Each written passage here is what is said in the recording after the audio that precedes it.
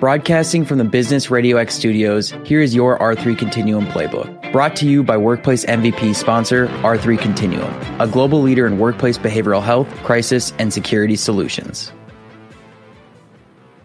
Hi there, my name is Shay McNally, marketing specialist for R3 Continuum. On this episode of the R3 Continuum Playbook, we are featuring a segment from a recent webinar that was done with R3 Continuum's Associate Medical Director, Dr. Tyler Arvig.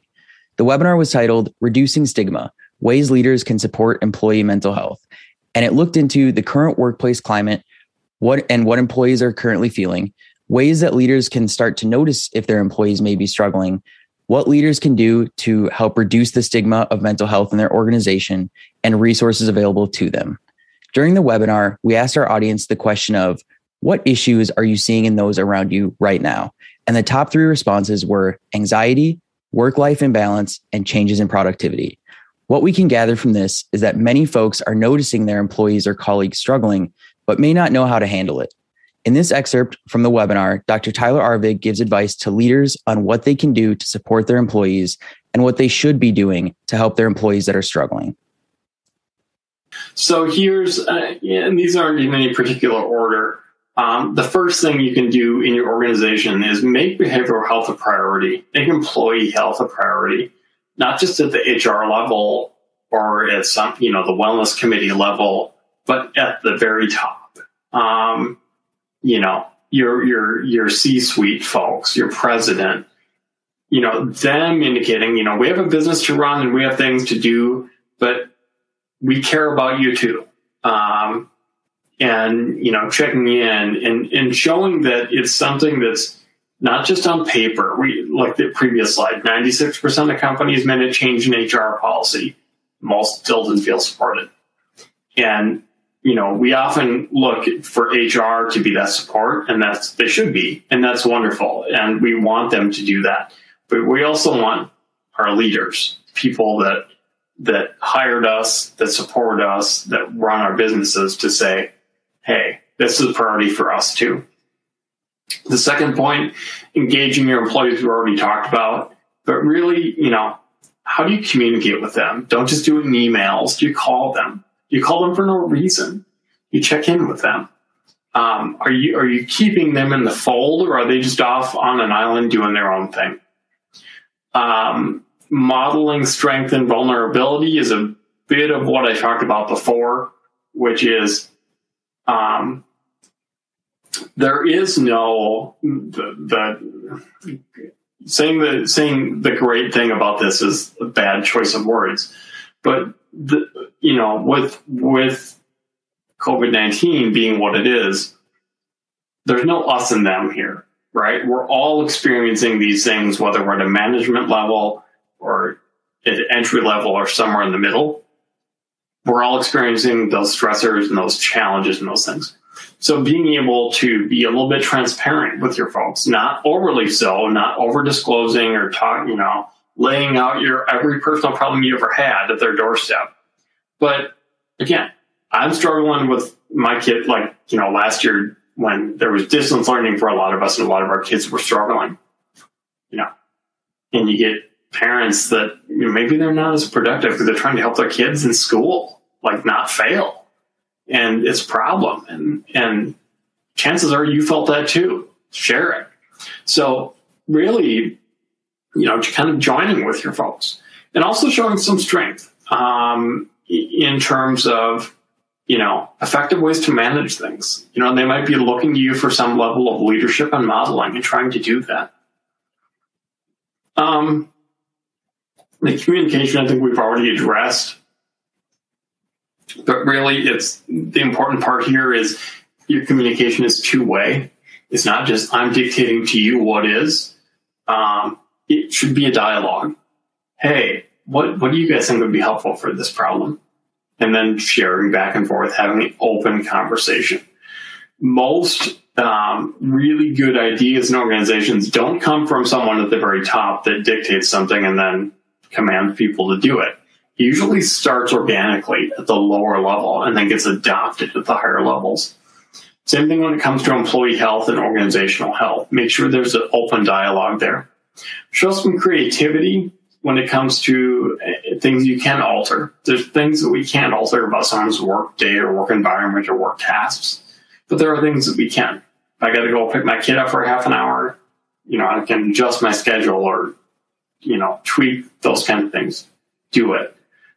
Thinking through not, did you serve your 9 to 5 and punch in and punch out for your lunch break, but did you meet the needs of the organization?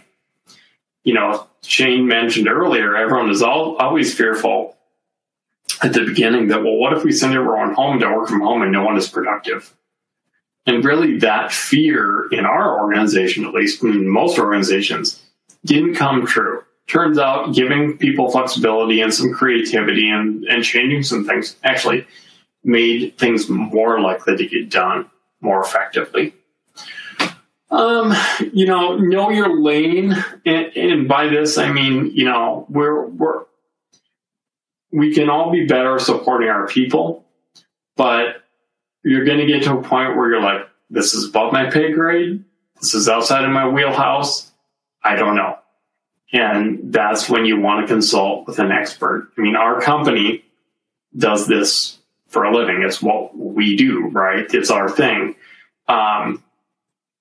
And it's because we realize that some of these challenges, there are a lot of them you can do on your own and you can manage on your own. But if it gets to be a bigger challenge, you're better off trying to pull in an expert who can really give you the guidance of what you need and when you need it. The last piece I'm going to mention here is it's really more of a self-reflective piece. If I'm going to be a leader and I'm going to lead my folks, I need to have a good understanding of myself and what my own vulnerabilities are, right? So I think we've all found over, the course of the past couple of years and most of our lives, if we've been leaders for long enough, there's stuff we're not very good at. And there are things we're good at, and there are things that we really struggle with. If I don't have a good sense of this isn't a strength of mine, and I can't adjust for that, I'm going to struggle to really effectively lead other people. If I don't have a sense of, what my own pain points are in my personal life, I'm not going to recognize it when I see it in my people. So part of being a coach or a mentor or a leader or a manager to other people is being able to look internally and go, how am I doing? What are my strengths and weaknesses? What do I need to work on? There's a lot of rich material there that a lot of us haven't had to sit and think about or deal with. But when we do, when we try and figure some of that stuff out, we actually get much more effective in what we're doing for our organization. So, yeah. I loved your point about with be creative. That's one thing from working from home is, so say I'm, for me, it's like if I'm stumped on creating something, I'm having just a tough time, and I could just get up and go out to the living room and go play with my cat for like 5 minutes. And all of a sudden I come back and it's like, oh, like I got up, I moved, it's a little just different than having to take a walk down the hall or go grab a cup of coffee. It's a little bit, gives me a little bit more, I don't know the word, just happiness, I guess, if that makes sense. So I thought that was a good point there. All right. So if you have an employee who is struggling, again, we've already talked about this. Ask, be inquisitive in an appropriate way. If you have a good relationship, they're going to be open. And if you have someone to consider about, try and connect them with some help. I would say start with your human resources department. Know what resources your company has for folks. Maybe you have different programs, different opportunities, maybe even having an understanding of what the different benefits are that people might have, be that health insurance or employee assistance or whatever it is. One of the things people that need help often struggle with is they don't know where to go or what to do, and so they just don't do it. So it's our responsibility, but also kind of our honor to be able to say, hey, you're struggling, and here are some things I think can help, and help them with that. Don't just say, oh, go talk to HR. maybe have a conversation, maybe, facilitate it, do something a little bit more active to get them help. And then, directing the resources kind of falls within that as well. But, there are a lot of resources out there right now. A lot of the resources, even in private mental health treatment, now telemedicine is not only a thing, it's been a thing for a long time. It's becoming the norm. I can see a psychiatrist or a therapist or whoever without even leaving my desk. It's much easier to get access to some of those things than it used to be. So, you have apps on your smartphone, that kind of thing. So there's lots of resources out there. It's not your job to know what all those are, but do know what's available to your people and be able to talk to those a little bit. Because again, a lot of our people are struggling. And if we can do anything we can do to help get them the help they need in that moment, it's going to help them. And by the way, there's a real business element to this that I think is missed. And that is all these things like asking how you're doing and directing the resources and doing a warm handoff on some of these things. These are things that will ingratiate your employees to your organization in a way that other organizations that don't do that kind of stuff don't.